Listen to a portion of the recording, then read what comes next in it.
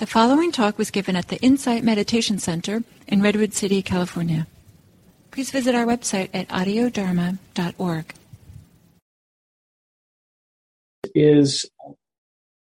What we'd like to do now is do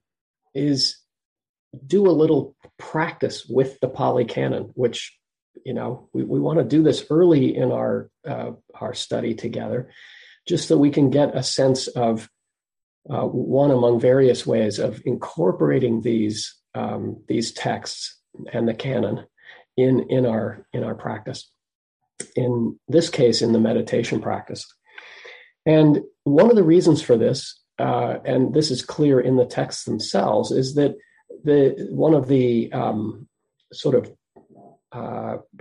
almost principles of our practice is that the mind in meditation, the still mind that becomes available in meditation, sees clearly. The heart that opens up in meditation is one that can open up to the whole world.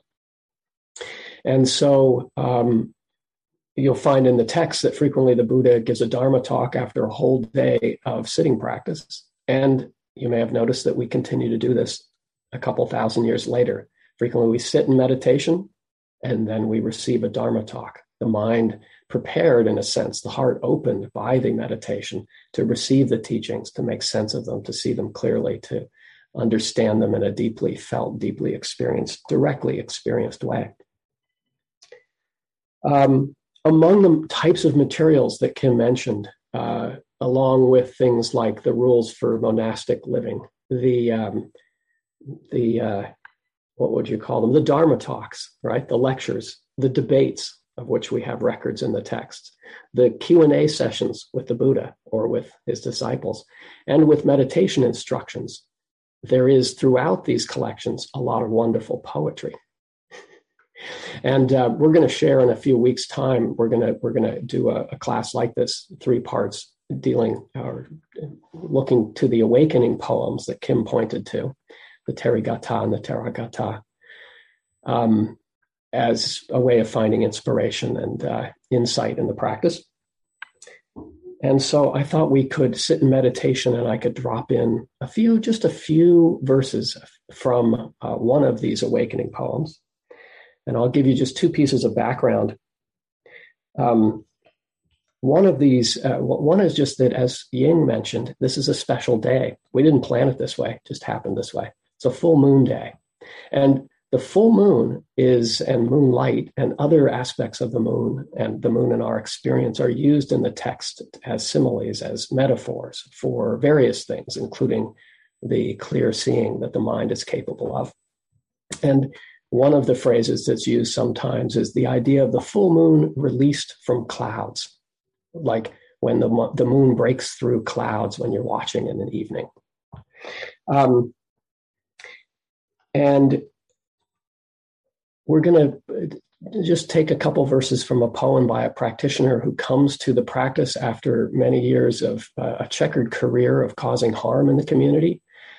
But after an encounter, I should say grievous harm in the community, after an encounter with the Buddha, after an encounter with the Buddha's teachings, changes their behavior and is welcomed into the Buddha's community. And I think provides lovely inspiration for anybody who's ever done harm in their community, which is probably all of us. So let's close our eyes. We're not going to provide lengthy instruction on the meditation practice, but let's close our eyes, bring ourselves here. Maybe take a deep breath or 2 to connect with the breath in our body, connect with this central aspect of our lived experience, the breathing in and out, the first foundation of mindfulness that we're provided, the first instruction on establishing mindfulness in our experience. Just connecting with the breath, and as we do so, connecting with the qualities of the breath, connecting with the ease, the simplicity, the balance of the breath.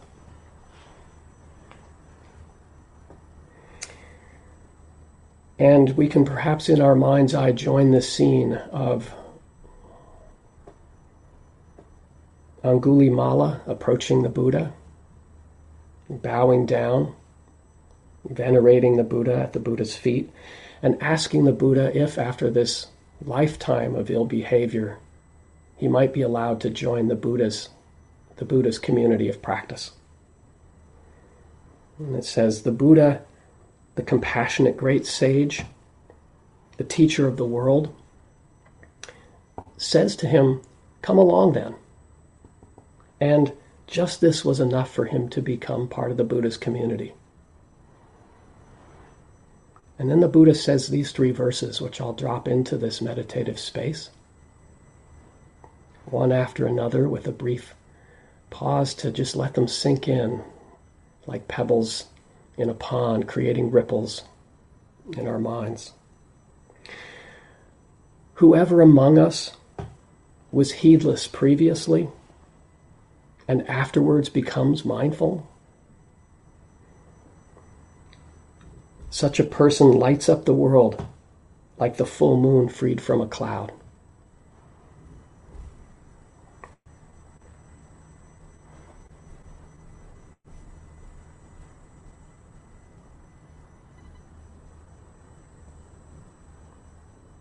One whose bad deeds are blocked, forever brought to an end by skillful action,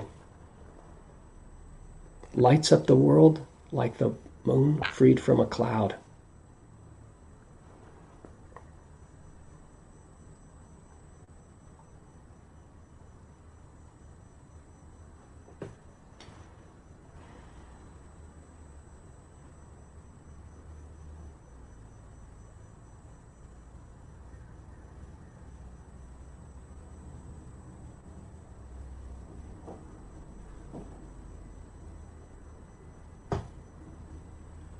Any practitioner devoted to the teachings of the Buddha lights up the world like the moon freed from a cloud.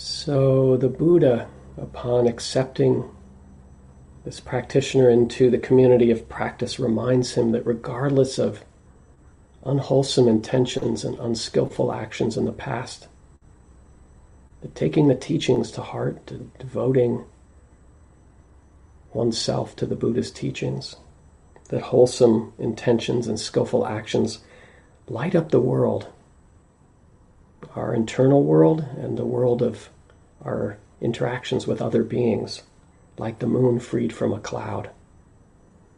This, in a sense, is the Buddha's blessing, to which this practitioner responds. A practitioner who, because of those past actions, still has enemies, still receives insults and has rocks and projectiles thrown at him, says, "May even my enemies hear a Dhamma talk. May even my enemies devote themselves to the Buddha's teaching. May even my enemies hear the Dharma from those who speak of acceptance and practice acceptance. And may even my enemies practice accordingly."